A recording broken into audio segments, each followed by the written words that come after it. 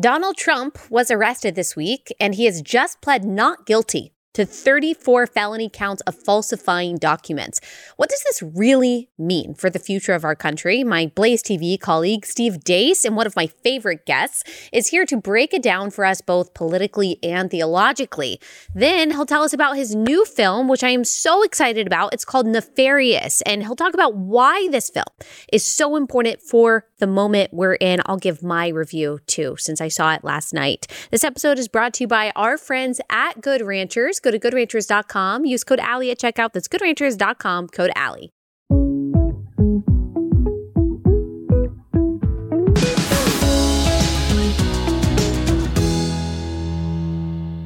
Steve Deace, thanks so much for joining us again. Anytime, you bet. This time on the White Couch.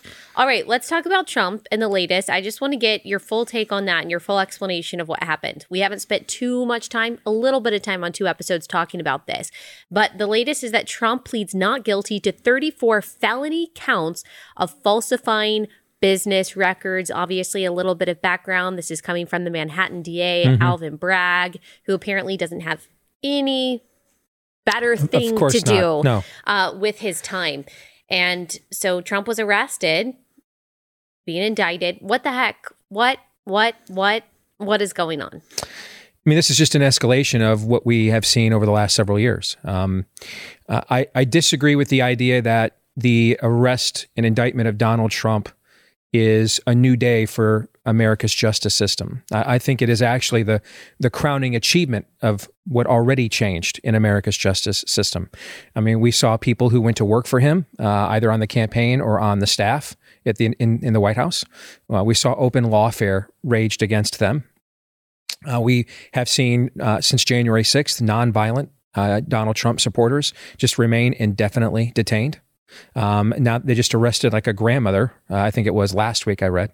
And so they've just been left to rot. I mean, the Mark Houck case and the guy who, was trying to defend his family, the pro-life activist, and they tried to put him behind bars. Right.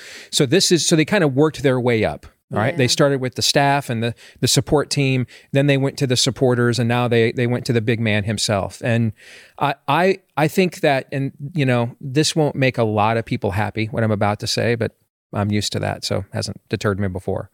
We are not a nation of laws, and we never have been. We're a nation of political will, and we always will be.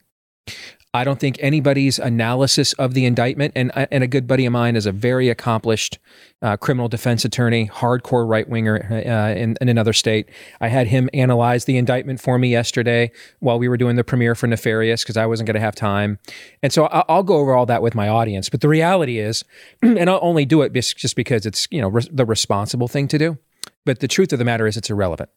There is no legal analysis that matters. Because this isn't a legal proceeding. It's a political one. And here's all that matters. 12% of Manhattan voted for Donald Trump in the 2024 or 2020 election. 12. It is from that pool of people that the jury was created to come up with these indictments. It is from that exact same pool of people, Allie, that the jury that will convict him later, they will. This trial's already over. Essentially, all his attorneys are doing are trying to come up with appeal rationales in higher level appellate courts in the hopes that they can actually come up with, this is a sham proceeding. What are we doing here? Because it would take a miracle to find a jury in that pool of people that would look at this case objectively. And I don't even think this is the first time we're going to do this. I mean, we have the case in Georgia where the jury foreman said, well, I just voted to indict because they told me I'd get to swear Donald Trump in. I mean, this is hat tip Dave Reboy, late Republic nonsense. We are in the death throes of a civilization here. We're on the lip of Romans 1, and we're diving into the mouth of madness.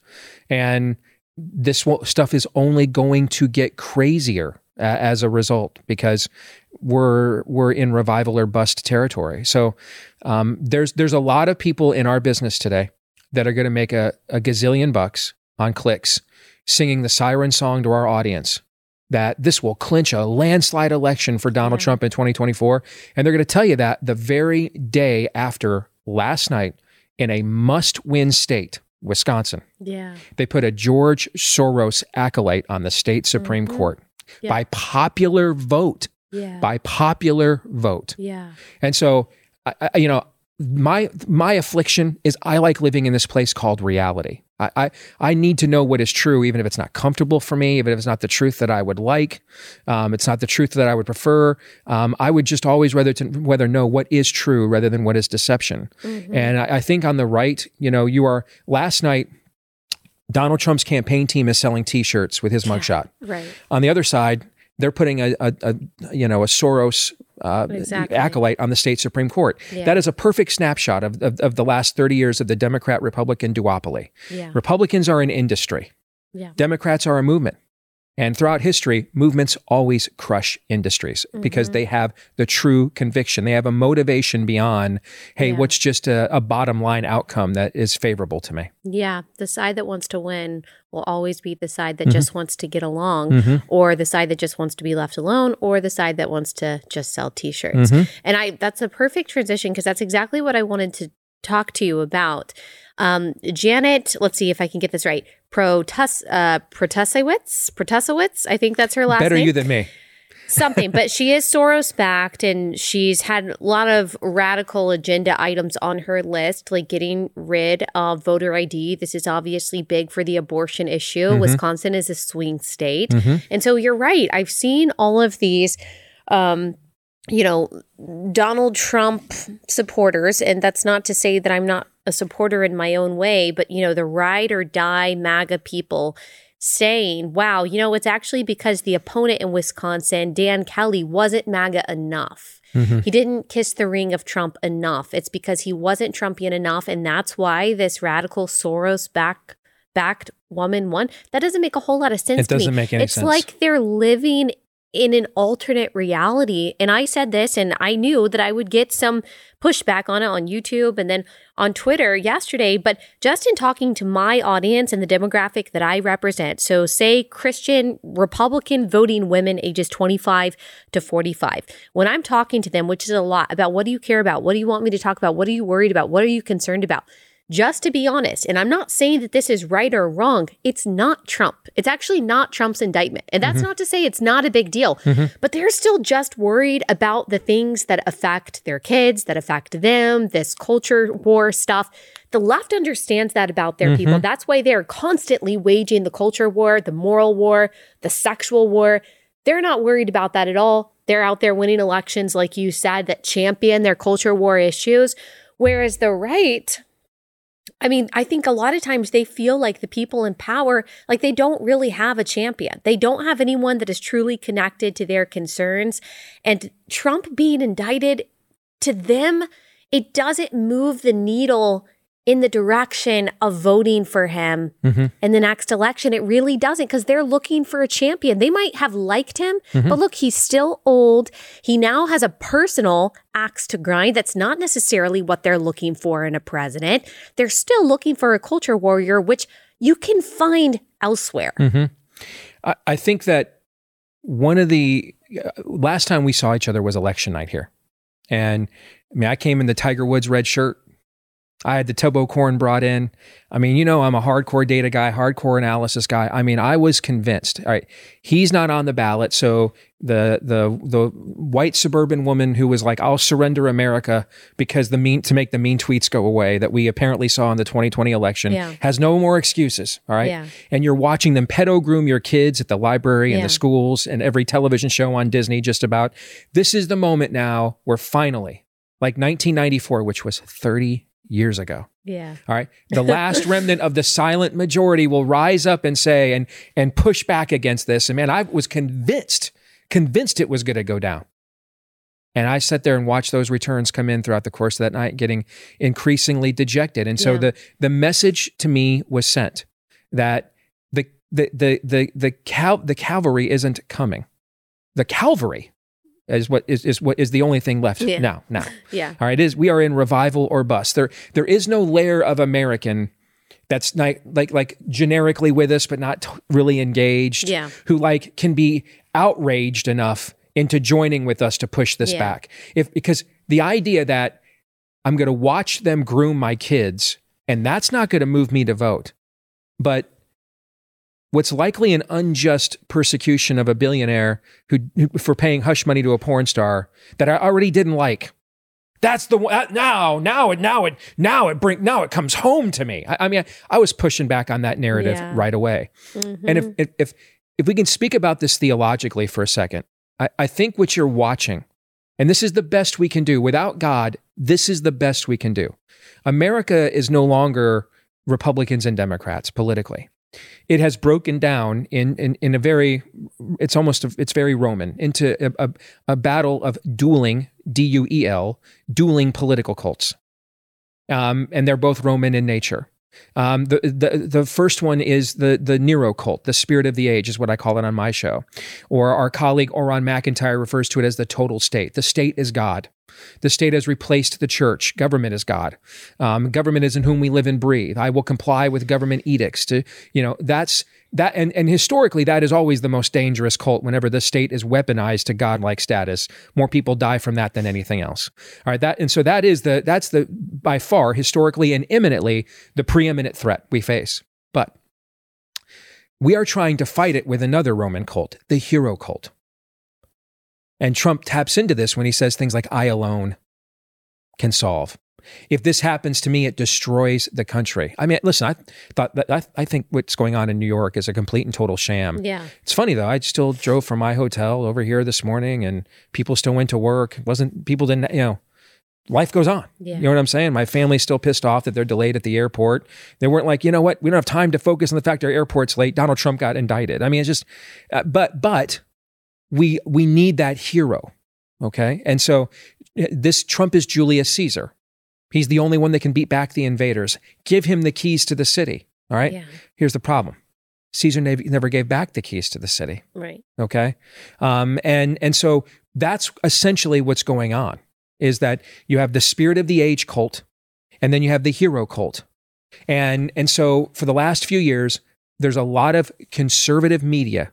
I mean, I interviewed a January 6th from federal penitentiary just a few months ago. And that's finally what got me on the radar of the news guards and those kinds of people trying to get me canceled, was daring to step on that shibboleth. Okay. But for the last few years, the actual Trump supporters don't matter. They were left behind to rot for the last few years in those jail cells and barely got talked about, barely got spoken about. They don't matter. Okay. The suffering of actual Trump supporters, 10,000 small and family businesses, Ali, were permanently erased by the lockdowns he initiated. The suffering of actual Trump supporters doesn't matter. Only the suffering of Mr. Trump. That is a Caesarean cult. And that's not populism. Yeah. That's not where he is a vessel for you. That is where you are a vessel for him. All right, let me pause and tell you about our first sponsor for the day, and that is 7 Weeks Coffee. I absolutely love this company and what they stand for. They make great coffee, like super high quality stuff. We have it at our house. Just love it. But here's what I love most about it. 7 Weeks Coffee is promoting the values that you and I have, specifically our pro-life values, saving babies in the womb, serving their moms and dads. And the reason why it's called 7 Weeks Coffee is because at 7 weeks, that little baby in the womb is the size of a coffee bean. And so they called their company 7 Weeks Coffee. They wanted to combine their love of coffee as well as their compassion for babies inside the womb. And so what they do is they donate 10% of every sale to pregnancy care centers across America, which is absolutely incredible. They've raised over $80,000 in their first year. They're now supporting over 375 pregnancy centers. These pregnancy centers offer free clothing and parenting classes and refuge at times from domestic abuse. They help make it as easy as possible for these moms to keep their babies. And so make sure you go to 7weekscoffee.com. If you're going to spend money on coffee anyway, which most of you do, you might as well make sure that your money is also going toward a good cause. Go to 7weekscoffee.com. Use promo code ALLIE at checkout to save 10% off your order. 7weekscoffee.com. Use code ALLIE to save 10%. 7weekscoffee.com. Code ALLIE. That's the point that I was trying to make yesterday, is that I don't want, and I think a lot of people that I've talked to don't want someone with only a personal axe to grind. Okay, I heard some people say, well, his personal axe to grind is also my axe to grind. I really want him to go in there and destroy the powers that be. But I mean, he did it last time. And I say that as someone who voted for Donald Trump twice, who is very thankful for a lot of the things he did, probably the greatest pro-life champion that we've ever had in the presidential office, even more than Ronald Reagan, if you're looking at actual policy. So I'm very thankful for that. But I don't really want someone whose agenda centers on him and getting people back for what they did to him. Yes, there could be, some trickle-down effect positively for us, but not enough. Like, I really want someone who's not thinking about themselves at all, who is only thinking about us. And by the way, like, Trump is someone who is going to log cabin Republican, they did celebrations that over Christmas at Mar-a-Lago, actually. Yes, and things like that. So I'm like, look, I don't even know if we're necessarily in line. Are you going to fight the battles that I really think need to be fought? I don't know. And I think a lot of Christian women, and I'm not talking about the Christian women who didn't vote for him, who are like, oh, whatever, I'll just vote Democrat. I'm talking about my group. Yep. I think they want someone even stronger, someone with a better vision, a bigger vision than himself. So I think you're right. I think that right now, I wouldn't even wager he'll be on a ballot. Do you think he's going to prison? I think it is. I think you should. We're in an age where, I mean, look at what we've seen the last few years. Look at what we've seen from, Rasmussen came out with a poll over the weekend. And they're one of the most accurate pollsters of the last few years. I keep track of this stuff. Yeah. They are. 11% of American households believe someone in their home died of COVID. Wow. 10% of American households believe someone in their home died of the COVID vaccine. That was a Rasmussen poll that came out last weekend. The idea that you wouldn't be able to take your children to school without a mask. The idea that you couldn't serve in the military unless you took an experimental injection. And that they would just completely ignore the escalating risk factors within their own epidemiological database, that we just open the southern border and let it be a fentanyl human trafficking trading post. Essentially, we just let Chinese spy balloons just meander over the skies. Yeah, that we joke about it. Yeah, the populist Republican president would say, let's decide which businesses are essential or not essential, and only the big box stores are essential. Your mom and pop stand isn't. The stuff that we have been through the last few years, I think we should put everything on the table, and you need to see your enemy. I see we're still fighting a political fight. We're over here acting, looking ahead to the next election. They made up 34 felony counts yesterday in a court of law, and of all the I think there's 4 or 5 of these criminal proceedings going on against him right now. This is the weakest one. Like if I'm Merrick Garland and I think I've got him dead to rights on holding classified documentation, and which is another sham. But I'm again, look at it the way the people who are going to make these decisions are looking at it, not the way we look at it. Look at it the way they do. If I'm Merrick Garland and I'm like, hey man, if this Manhattan DA is going to put on 34 felony counts for whether he paid hush money to a porn star, what am I going to do down here on a federal level for mishandling of classified documents? You know what I'm saying? If that's the baseline, if that's the new political baseline, not legal. None of these are legal proceedings. If that's the new political baseline for where the Overton window is now, if you're Merrick Garland, you're like, well, hell man, let's just go ahead and try him for treason while we're at it. Yeah. I think you're looking at a year of court proceedings. I think that they did this, and they did this with issues, and now they're going to do it with our people. They're going to say, we'll do whatever we want, and we dare you to go find an appellate court or the Supreme Court later to say we can't do that. Poor Jack in Denver is on how many? What's this? His 4th case now going to the Supreme Court. Right. They keep coming after him, even though they keep losing. Why? We dare you to beat us again. Yeah. Because there's a level. There's a mob outside Lot's house level of commitment there. And so I think the idea that I wouldn't be looking at any polls or anything of that nature. You need to ask yourself a serious question. Is he going to legally be on a ballot? Could they stretch this out so that in certain states there's an injunction against him running and he couldn't get the delegates necessary according to GOP bylaws to become the nominee? Yeah. I think you need to understand this is a brave new world, and it has been for a while. Mm-hmm. Okay. And it's because nobody got punished for what they tried to do to Brett Kavanaugh. Nobody got punished for what they tried to do with Russian collusion. Nobody got punished for what they did in the 2020 election. Most of the people that did the worst acts during COVID all got reelected. Okay. Mm-hmm. No one's been punished for anything. Yeah. And so they're just going to continue to ramp this up. So here's my question, because you said two things that I agree with, and I wonder if you believe that they go hand in hand or if they're somehow opposed to each other, because you've talked about how the right is kind of erroneously looking to the next election. We're looking for some kind of political salvation. And yet you have said, and I think correctly, that this is no longer a nation of laws, it's a nation of political will. And the things that you just listed, that, okay, no one's getting punished for these things, not to mention the corruption that pre-existed 2016. If you're looking at someone like Maxine Waters or Nancy Pelosi, how they've lined their pockets, Eric Swalwell, I mean, Adam Schiff, all of these people, either pre-2016 or in the past few years, absolutely have done things that are legally questionable. So the political will sides almost entirely on the left. At least on the federal level, we're seeing some changes when it comes to some really strong Republican governors.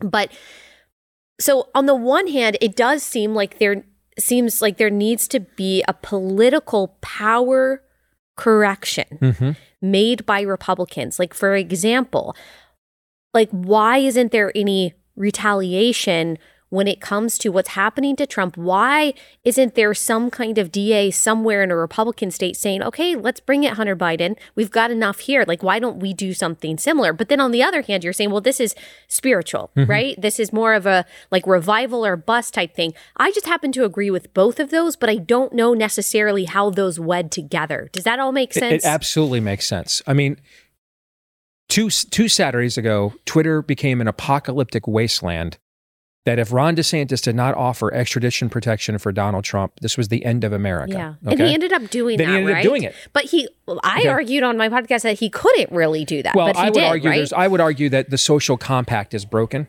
So you can kind of do whatever you want to. I mean, it's the Wild West. I love the Constitution. It's not a suicide pact. Yeah. Like, I'm not going to hold myself to the Constitution is a social compact. There are very few people and only on one side that really care about it. And so this is a little bit like, hey, dude, she left you. She's on OnlyFans and she's been gone for 3 years. She's not coming back. The marriage compact between the two of you is broken. Move on, brah. Yeah. Okay? That's kind of what the Constitution is at this point. We want to like hold ourselves accountable to a document that they have already shredded figuratively and literally. And so there's no way to enforce it because half of the social compact won't abide by it. So it's a self-limiting principle. So it's a little bit, I made the same argument about Trump and Pence. I mean, I don't believe that Pence had the right to withhold the election, to not certify the election. Should have done it anyway because the thing was a crock. All right. I mean, when you violate a norm of that magnitude, for example, I don't have a right, if I'm angry with you, I don't have a right as a private citizen to shoot you, right?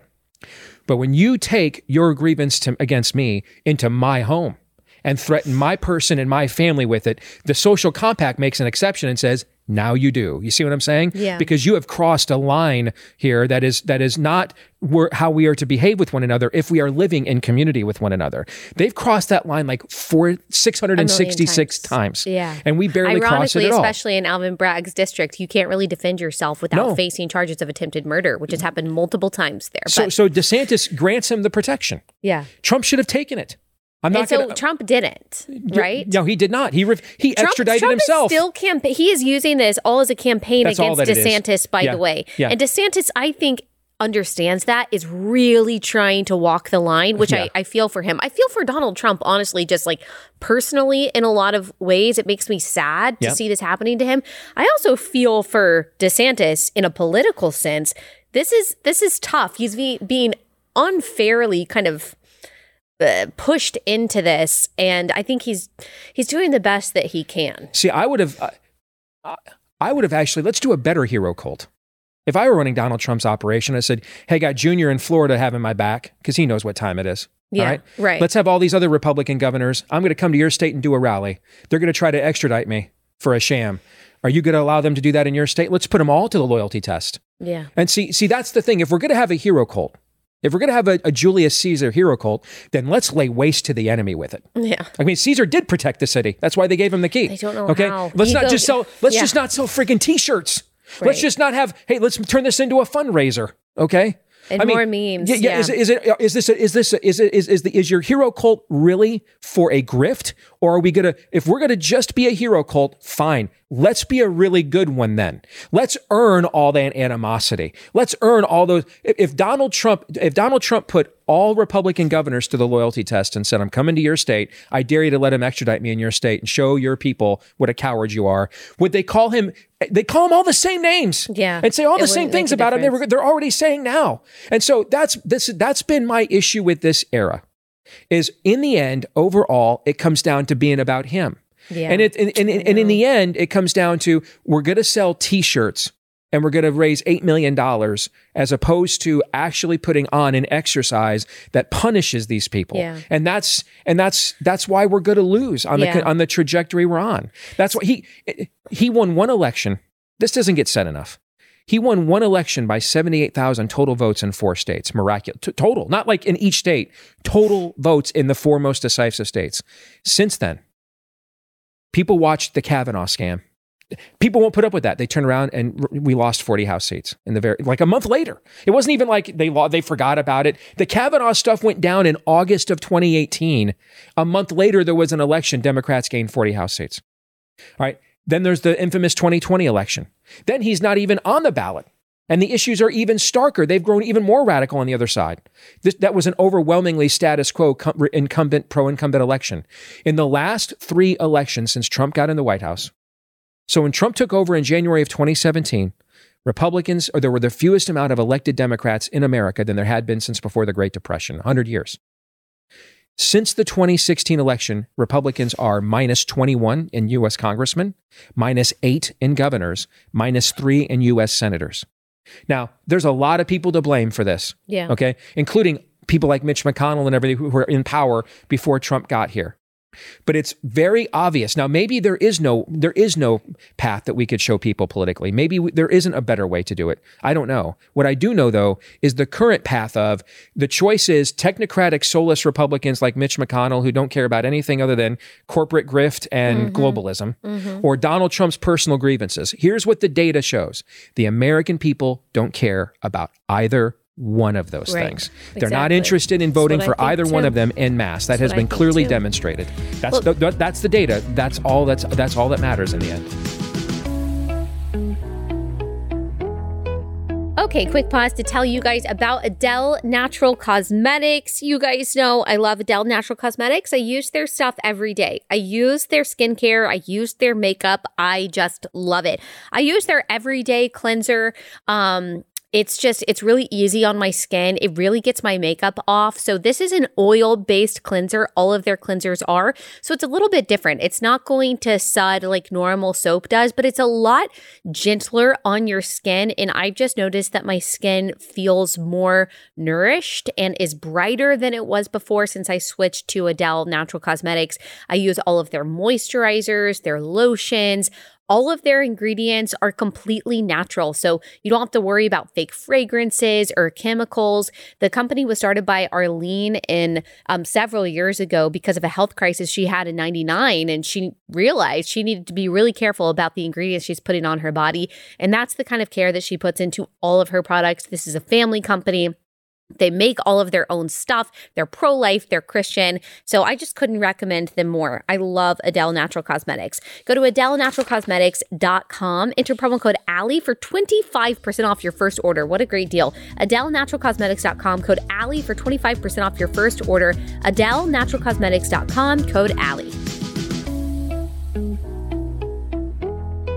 And to kind of bring it back to the question, I was thinking as you were talking about King Josiah and how King Josiah, when he came into office, the young king started at 8. I think it was a few years later, but still very young when he laid waste to all the idols. And look, before anyone calls me out, I'm not saying that America is Israel. I'm not saying that we're looking necessarily for King Josiah. I'm looking at that as an example of a combination of political will and spiritual revival. I do think spiritual revival is fundamental and absolutely necessary for things to change. Who inspired King term. Josiah? Exactly. The priest Hilkiah went to him and said, I have found the law of God. We are not following it. So it is a both and. And so I think spiritual revival and spiritual change can motivate leaders to make good changes. But look, I always say that culture is downstream from politics, or politics is downstream from culture, and culture is downstream from theology. But there is the power of political will and policy change that can actually move the needle. Like if you look at gay marriage, for example, it was the law that changed before the majority of Americans decided they were in favor of it. Yep. Obergefell happened when still 60% of Americans said that they weren't in favor of gay marriage.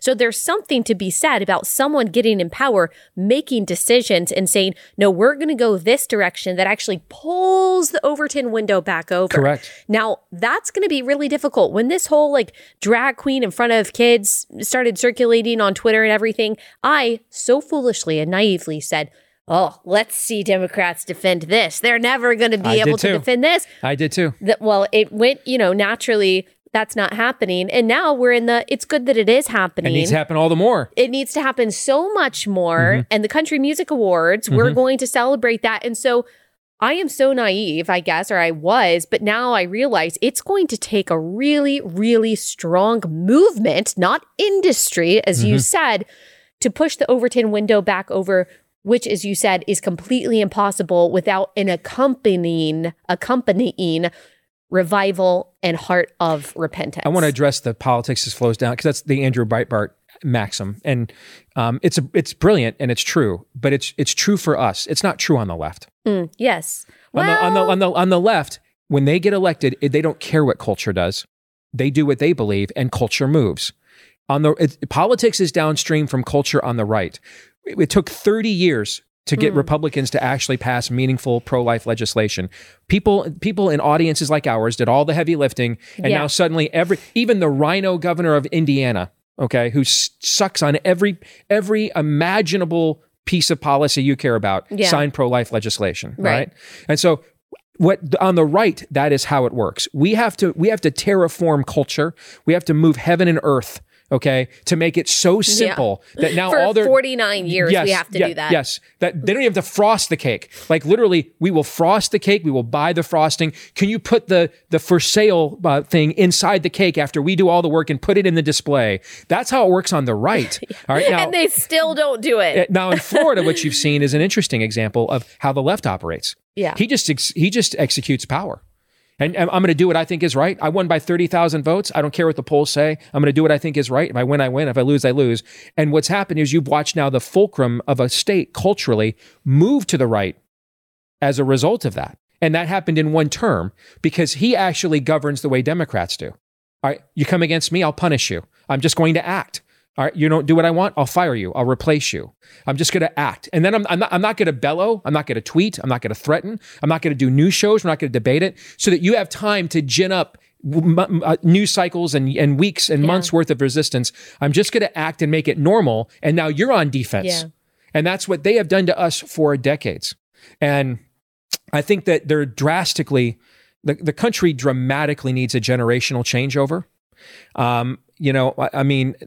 The boomer generation has been collectively the most destructive generation in American history from the birth of the counterculture.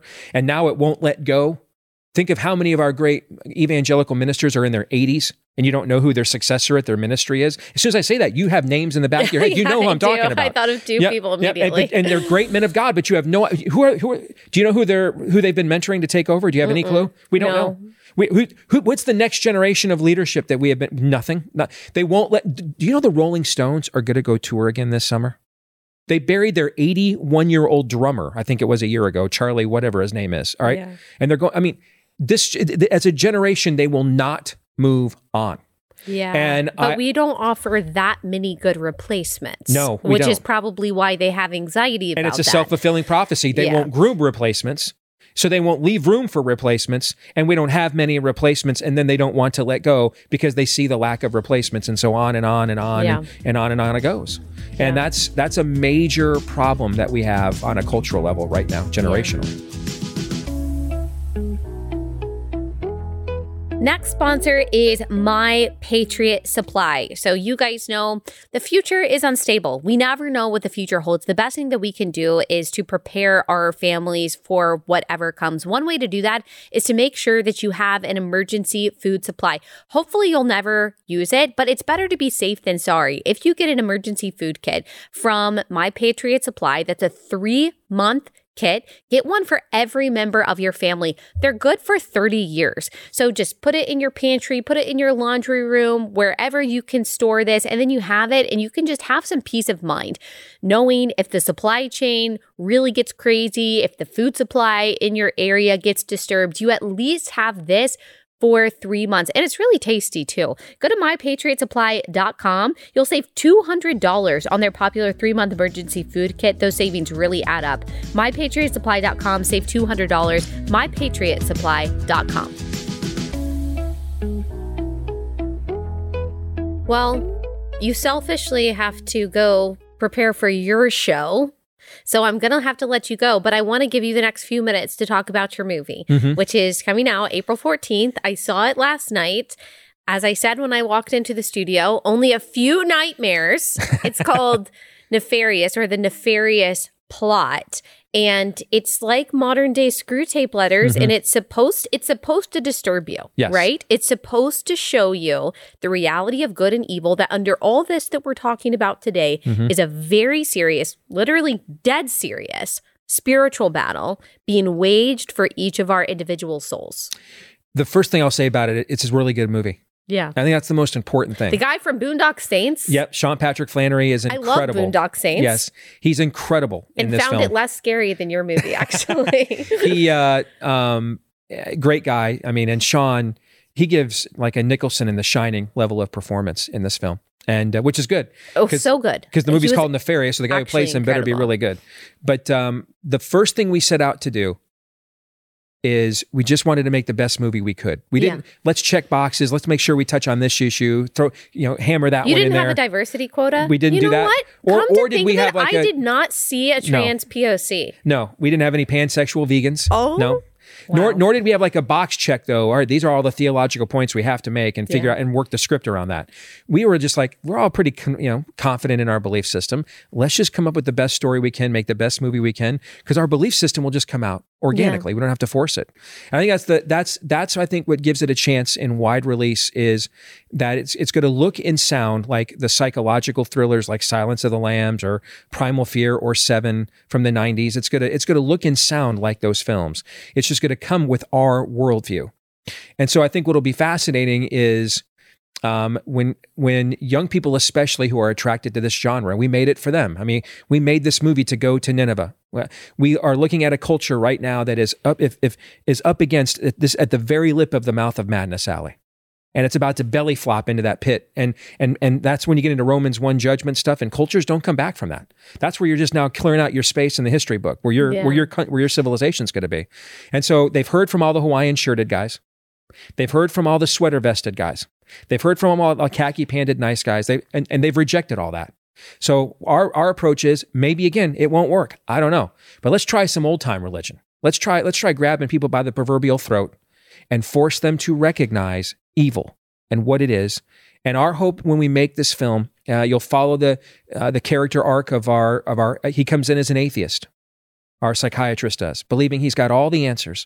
He's highly educated. He's the people we've been waiting for. He's ready to tell us what's up. And by the end of this encounter with this demon and real evil, it wrecks his worldview to the point that he is now open to the possibility that maybe there's more going on in the world than he thought. And that's where we leave the movie.